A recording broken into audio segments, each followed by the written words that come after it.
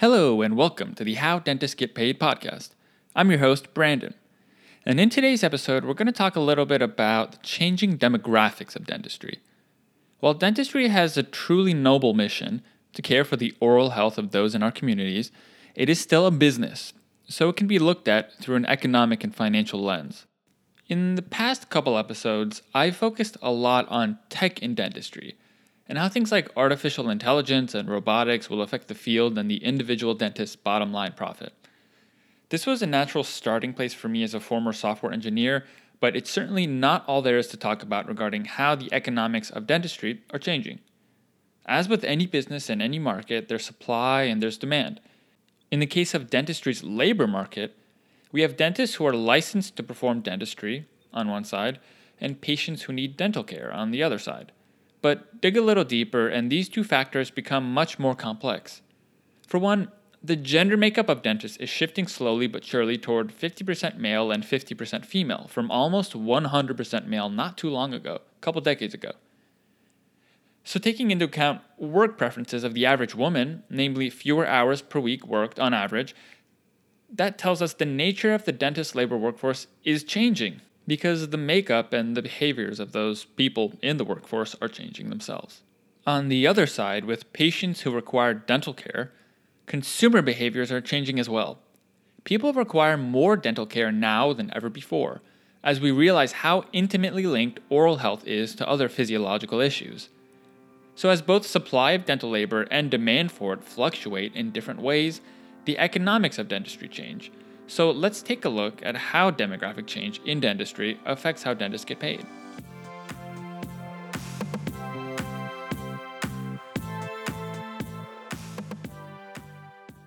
The makeup of the dentist workforce has changed in recent years. On average, dentists are older, waiting longer to retire, and they're more likely to be female. The former change can likely be explained as a response to the 2008 financial crisis, during which dentists' busyness levels, not business levels, but busyness levels, and net income dropped dramatically. Let's dig into that, okay? According to the ADA, general dentists saw average incomes rise steadily from around $125K in 1981 to a peak of about $200K before the 2008 Great Recession. That recession saw disposable incomes across the country drop dramatically, which caused Americans to cut back on things like dental care. This resulted in a sharp drop in average income of dentists. I probably don't need to tell this to you guys because you presumably experienced this firsthand. In fact, if you do have firsthand accounts of what your dental office was like during the recession, let me know at brandon@howdentistsgetpaid.com. But according to the data from the ADA, average salaries continued to fall even after 2008 for both general dentists and specialists, only beginning to pick up in 2014, and still not recovering to pre-recession levels even by 2017. So it seems to me the phenomenon of dentists retiring later is explained by dentists at the tail end of their careers needing to continue working to make up for relatively lower incomes.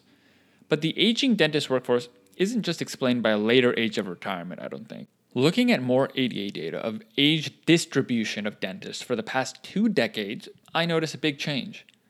In 2001, 75% of dentists were under 55 years old, and 25% above that age, obviously. In 2018, though, the proportion of dentists below the age of 55 dropped from 75% to 60%. This is explained by an almost doubling of the 65 and older age group, and a 22% increase in the 55 to 64 age group. So I think this reflects not just the tendency of dentists now to retire later, but also the aging of the US population as a whole.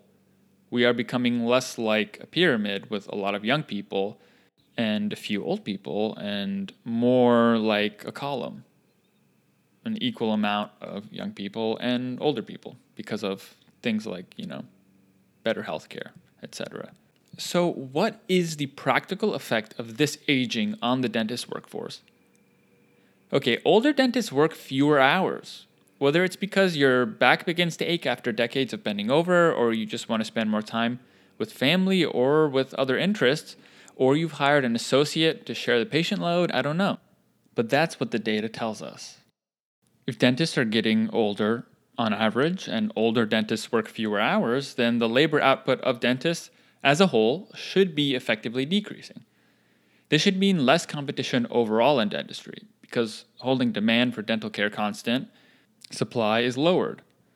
Though it's not always that simple, and we'll talk about the other side of the equation, about demand, in a bit.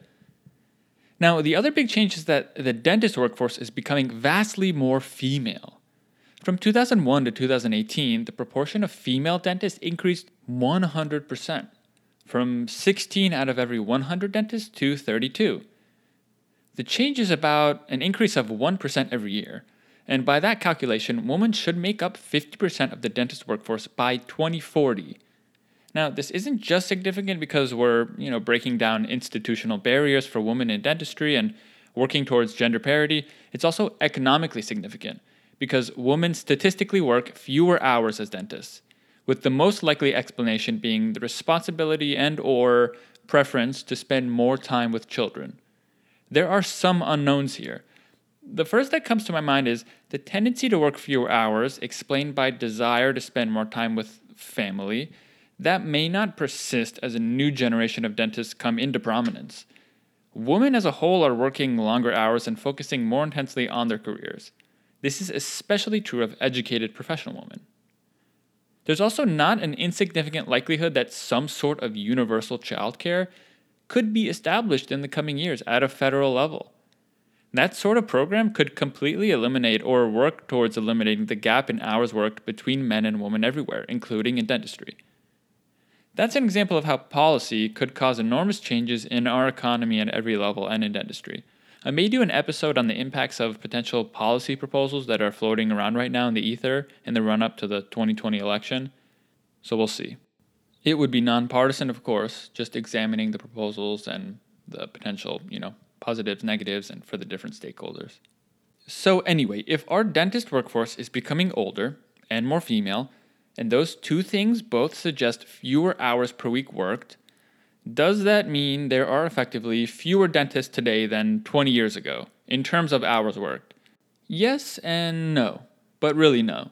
Yes, because these two factors do require us to adjust a calculation of dentist full-time equivalents downward.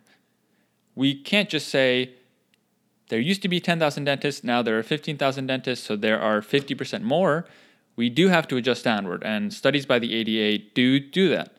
But no, because the total supply of dentists is increasing, thanks to the opening of new dental schools and huge efforts by states to increase access to dental care in underserved areas. In my state of North Carolina, for example, ECU, East Carolina University's School of Dental Medicine, opened up earlier in the decade, I think in 2011, to increase the number of new dental grads and increase access to care. The school has seen huge success in meeting their mission, and it's an additional 50 new dentists every year in North Carolina. An ADA study looking at the supply of dentists in the next 2 decades found it is projected to increase 4.5%. But after accounting for age and gender composition, which we just talked about, the study adjusted that number downward to 3.5%. And that study also performed another downward adjustment for patient visits. This is the demand side of the equation, so demand is going up. So taking into account the fact that more people today need more dental care, and there's also increased demand for cosmetic stuff, increasing the demand side of the equation, the final number presented by the ADA was a projected increase of 2.6% in full-time dentist equivalents per capita by 2037. So that means the ratio of dentists to patients will increase effectively, with full-time dentist equivalents, that's the language that was used, by 2.6% in about 20 years. That may mean, and probably does mean, increased access to care, but it also means dentists may face more competition for patients. Zoom in a little closer, however, and you'll notice that 2.6% is not representative of many places in the US. An average is just that. There's no talk of, standard deviation or range. There's that funny saying, which is, how dumb the average person is? Okay, well, half of the population is dumber than that. By definition, that's what an average is, and half is smarter. So while the total US population growth is about 0.7% annually right now, certain states have growth rates double that, and many cities in those states have growth rates 10 times that. In my home state, in the city of Apex, which is a suburb of Raleigh, the city grew 6.8% last year. That is incredibly high growth, driven by a strong economy, and also, in no small part, I'm sure, by an abundance of excellent research institutions and universities. Actually, kind of an interesting aside. I'm pre-dental, right? So I'm maximum, or rather minimum, 5 years away from being a practicing dentist. Hopefully, if I get in, this year, and then I start next year, and that's 4 years. And when I look at places that I might want to practice, I've pretty much settled on North Carolina, but I've looked at all across the nation, and some things I had in my mind as criteria. I was pretty much looking only at state capitals with enormous research universities. And the state capital, what that provides is a huge employer, which is the state government. So a lot of jobs that are effectively recession-proof. So there's always going to be a base of people, that are not going to lose their jobs in a recession, and kind of that area is cushioned. And the research activity is always a stimulus for economic growth. And that's just kind of an aside that a lot of growth is happening in places like this, in the Research Triangle. Raleigh, Austin is absolutely exploding. And, you've got University of Texas, and that's also a state capital. Columbus, Boise, I think Boise's the capital of Idaho. And that's representative of really the asymmetric growth of our country. And it really does affect the demographics, obviously, and it does affect the economics of dentistry. And this gets at what I want to talk about next, and that is the geographic component of demographic change. Our population distribution has been and is shifting massively, with Americans moving away from rural areas and to regional cities. On both sides of that shift, in rural areas and in cities, there are profound consequences for the economics of dentistry, and not forgetting, of course, the people in those areas in need of dental care.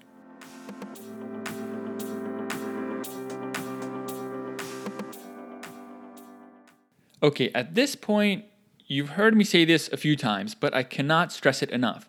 Our country is changing. The demographics of our country are changing. And for a long time, the country has been urbanizing. But with Americans as a whole moving from rural and ex-urban areas to urban and suburban areas. The primary driver of this, and I kind of talked about it a little bit before, it's very simple. People follow the jobs. The most recent subtrend, actually, that I think is really interesting is the explosive growth of so-called secondary cities in the US and the plateau of superstar cities like New York and San Francisco. Cities like Austin, Denver, Charlotte, Raleigh, Omaha, they've grown almost 10% in the 5 years from 2012 to 2017. The significance of all this for dentists is that distribution of our population drives saturation in certain coastal cities and states, leading to sometimes drastically lower earning potential. So I mentioned what I think is the primary driver of this population distribution change, and that's people moving from rural and ex-urban areas to suburban and urban areas. But actually, most of the growth recently has been in suburban areas, which balance availability of jobs with affordability and space. And this is just interesting info. But if the sole reason for all this change is jobs and earnings, then why are dentists so much more likely to practice in saturated areas? Hence making them saturated, where they earn less than if they practiced in less populated areas or less saturated areas. That points, to me at least, it points to something other than jobs or money. After doing the research, here's my take with an added personal perspective, as a 25-year-old, right on the cusp between the millennial generation and Gen Z. The first thing I want to point out is that urban living is tremendously glorified in youth culture. To live and work in New York City, San Francisco, Chicago, all these, Los Angeles, it's the ultimate status symbol.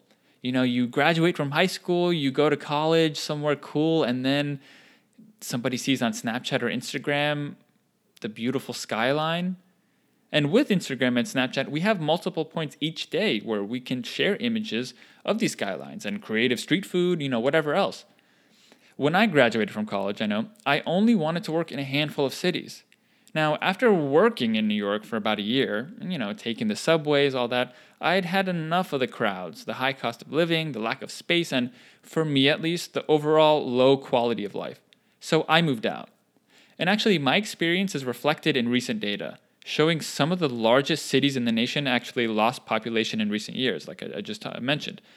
The Brookings Institution study I'm looking at right now shows me New York and Chicago both had negative growth rates these past 2 years, while Dallas dropped from almost 1.5% growth down to nearly 0% in 3 years.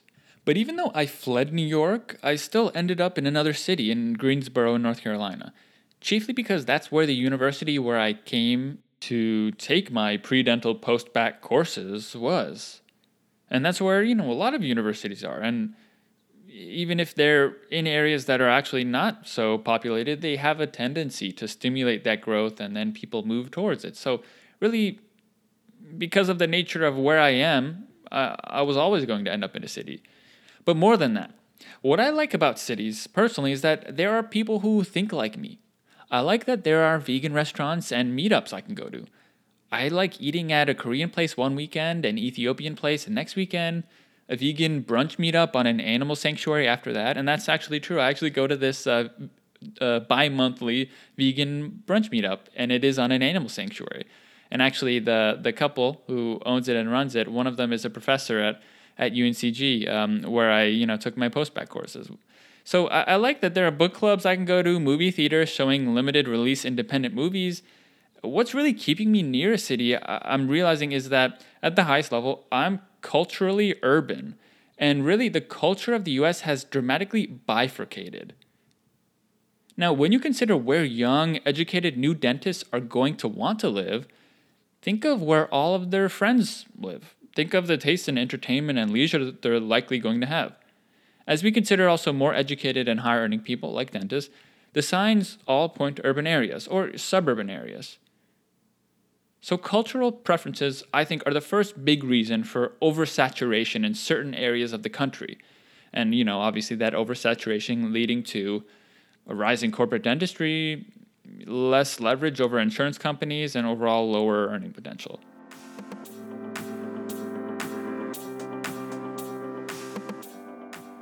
All right, so I didn't plan on this, but I'm going to split this episode into 2 parts and end here, because I want to make sure I don't go too long and bore you guys. I try to target 20, 25-minute episodes. The next episode is going to be a direct continuation of this, and I'll begin with the rest of there's 3 factors I think underlie the oversaturation of dentists in urban areas and explain it, and I just finished talking about the first one. I'll also talk more about the differences in economic potential for dentists in rural versus urban areas and the reasons behind it. Okay, so thank you so much for listening. See you in 2 weeks.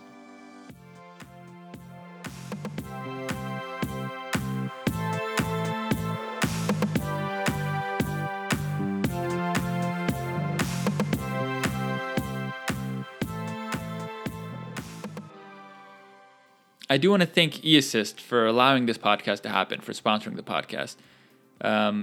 If you're looking for outsourced dental billing, eAssist is the number 1 outsourced dental billing provider. You can increase your income by outsourcing your billing, taking the pain out of getting paid. There are no software changes needed. They don't get paid unless you get paid. They help your staff. They don't replace your staff. And there are no long-term contracts. It's less stress, more peace of mind. I work with them. They help with this podcast. They're all great people, and I can guarantee you're not going to regret working with them yourself.